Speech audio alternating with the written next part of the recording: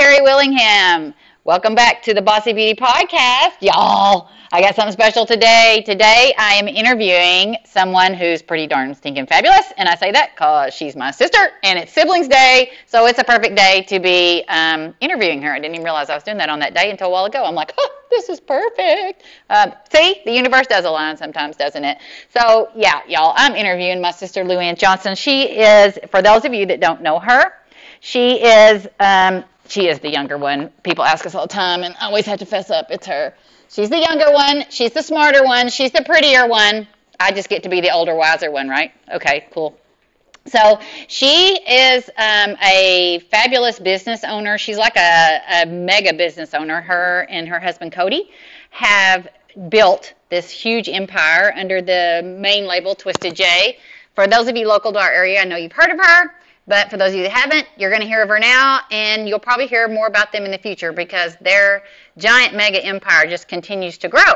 So I want to welcome my fabulous sister, Luann Johnson, to the Bossy Beauty Podcast. Hey, guys. That was a pretty big build-up. I'm kind of thinking, crap, I don't know if I can live up to all that. That's all right. They'll figure it out soon. So, yeah, you know, Luann and I, we're so funny. We grew up together, and when we were going all through, we fought like cats and dogs when we were younger. And then when we got older, we became really, really good friends. And so, I don't know, maybe that's the way most siblings do their story. I don't know. But Luann and I, we grew up on the back of two horses, and more than two, really. But that's how we started. We started with Painey and Skippy. The best ones ever. Yes, best horses ever. Yeah, and it kind of grew from there because, I don't know, most people probably don't know, Mom and Dad met at the rodeo. So it just kind of was instilled in me and Luann in our blood, and I have so many stories. We were talking about what we were going to visit about on this podcast, and I said, oh, let's tell some funny stories of when you and I would go do stuff. And like, for instance, one time when Luann and I were we were at a futurity. It was at a futurity, and I ran my horse, and I didn't have a very good time, shocker, when I was running barrels. And I come out, and I was wearing one of those, you know, those back in the day, those silk shirts that were so popular, and a lot of barrel racers wore them. Well, I come out, and I told her, I said, you know, I was really afraid that flapping of my shirt was going to scare my horse, because he was only 4, you know, he's young. And Luann looked at me, and she said, if you can hear your shirt flapping, you are going too slow. Well, I couldn't really argue because my time wasn't very good. But that's the kind of mentality I had to go up against because everywhere we went together, right? And so my toughest hauling partner was always in the trailer with me, always.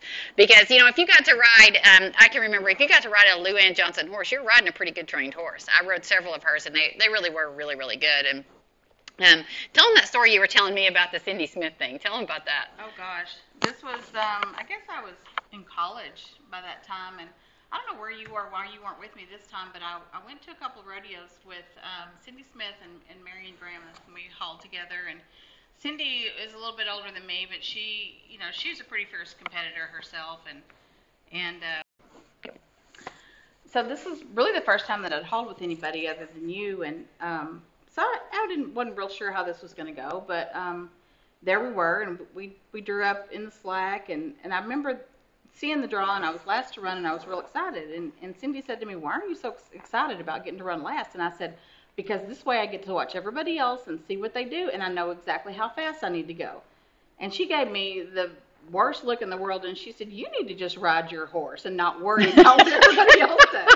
And I was kind of like, oh, okay, well, duly noted. Yeah, well, see, that's why you were always so tough on me, I guess, because it was long about that time when we were going to some pro rodeos, and we go, I don't even remember where we are, somewhere in Texas, because it's always woofy down here, and we pull up some rodeo, and I'm looking around, and I'm going, oh, crap, man, I'm super intimidated by all these really good, some of them really super well-known barrel racers that are there, and so I'm super intimidated, and I'm telling Luann, oh, this person's here, and this person's here, and she just, again, gives me that look, and says, you know, I'm over here freaking out. And she goes, good. Now we can really get down to some good competition. You know, she was like thrilled to have the competition.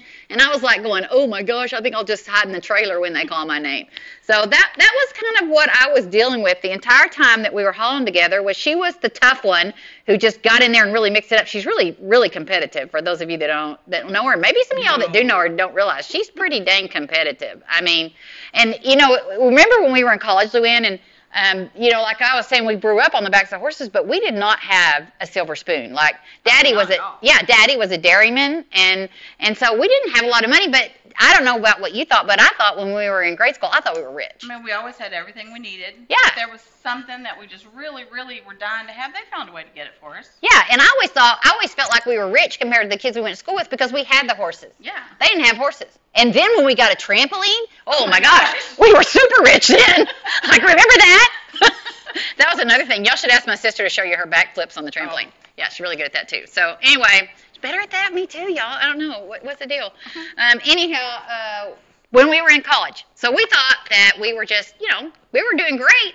And remember, this one guy comes up to us, and he was one of our college rodeo friends, and he was telling some story, and he said, it's kind of like y'all's crappy old blue trailer. And we're like, what? I looked at Luann. Our trailer's not crappy. And she looked at me, and I'm like, did you ever think our trailer was crappy? And y'all, it was probably at least 20 years old. At least. Probably older than that. I mean, and it rattled. It was so loud. It rattled really bad. And when we went down the highway, like certain doors would come open as we were going. Like you just had to be ready because sometimes you always watch the review because the doors will come open. Yeah. Oh, and remember that time that we caught on fire? I do, and the guy put it out with a beer. Yeah, he put it out with the beer, and that was actually our second fire because the first time we didn't have the beer guy in the truck, or was it the second one? One of them burned up. The second one, we just let it burn. Yeah, we learned from the beer episode that you let the truck burn. So we just with the first mode. The first thing you do when the truck is on fire, for anybody who needs to know, is you take your purse and throw it as far as you can in the bar ditch. Yeah, and then you go get the horses out and the saddles if you can get them. Yes. And you let it burn. So. So anyway, good times. So anyway, and let me transition and tell y'all a little bit about my sister and where she came from and how she got here. You know about the whole rodeo thing, and was it before or after college when you used to write those articles? Was it during college? It was during college. Yeah, during college. She took this little side job to make some money, and she wrote little articles for our Trading Post paper. And, she was pretty good at it. She's a good writer. And so she was pretty good at it, and she's so smart. She came up with this way, y'all, to remember people's names. She would. Why don't you tell them? Because you tell it better than me. Well, I'm not very good with names and faces and remembering stuff like that. So I would be making my notes, they'd be telling me about their business. And at the very end, I would say, would you spell your name for me just so I smart. Right or whatever? Because by that time, I'd already forgotten what they said their name sure. was. Yeah. And so they'd spell it for me, and I'd write it down. And I'd think, oh, perfect. It worked really good until one day I was interviewing somebody, and he told me his name, and I don't remember what it was. But at the end, I said, okay, now could you spell your name for me? And he was like, S-M-I-T-H. Okay. Yeah, I thought maybe that was with a Y. I just wanted to be sure. Yeah, just double checking. Yeah, the first time Luann told me that story, I was like guffawing on the ground because I thought that was so funny. So literally, my sister came from doing that particular type of work to this, what I have termed the new word, megalopolis, that she has now. Tell them, give them an idea. How many different businesses do y'all have under this Twisted J umbrella? Because I don't know how many y'all have. Okay, well, we have the ranch, which kind of takes in, we have 2 barrel racing studs that we stand to the public and then raise our own horses as well. We also raise Coriani cattle, so that's all under the ranch umbrella. And then we have Twisted J Apparel, which also takes in Twisted J Boutique and Twisted J Custom, which is custom apparel for, screen printing and embroidery and all that. And then we have Twisted J Live, which takes in the bar, which is the Twist, and then also the Twisted J Live, which is the live music venue. So I don't know, how many is that? That's like 4, but there's mega businesses, little businesses, sub-businesses in each one. Yes. So it's like 7, yes. Right? Or I don't know.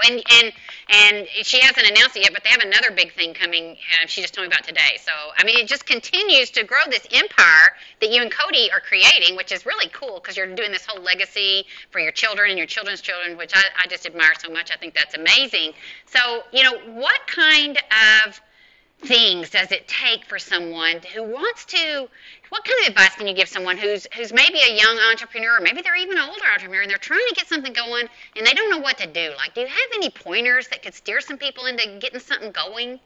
Well, the first thing that you really have to do is you have to have the right attitude. Yeah. If you want to start a business and, you're like, well, I don't really really want to put $1,000 out there because what if I lose it? That's not the right attitude. Good. Okay. You have to be almost fearless and maybe just a little bit nuts. Honestly, you you know, and you gotta have people in your life with the same attitude. Like if you're the most ambitious person in your room, you're in the wrong room. You need to find a new room. Okay. Very good. That's really good. And is there anything, do you think that, you know, like I love what you said about the attitude. That's so cool. Do you think there's anything that a person absolutely shouldn't try to tackle, or do you think you should just, you know, are you a person that, you know, whatever you can dream, you can build it, or are you like, okay, you're dreaming too big, shut up and calm it down? I don't think there exists a dream that's too big if you want it bad enough. Yeah. Now, I would not recommend somebody, you know, saying, you know, someday I'm going to own whatever, you know, an XYZ manufacturing plant. If you don't live in a place where that's possible, or, you know, if it's just totally a different life from what you're leading and you've never had any experience with it, that's going to be a hard road. It's going to be harder. So you need to pick something that you're passionate about, that's exciting to you, that you want to learn more about. And then if you can't make it happen by yourself, then you need to get out and find you some people to partner with that can get you started. Okay. That's cool. That's a good idea.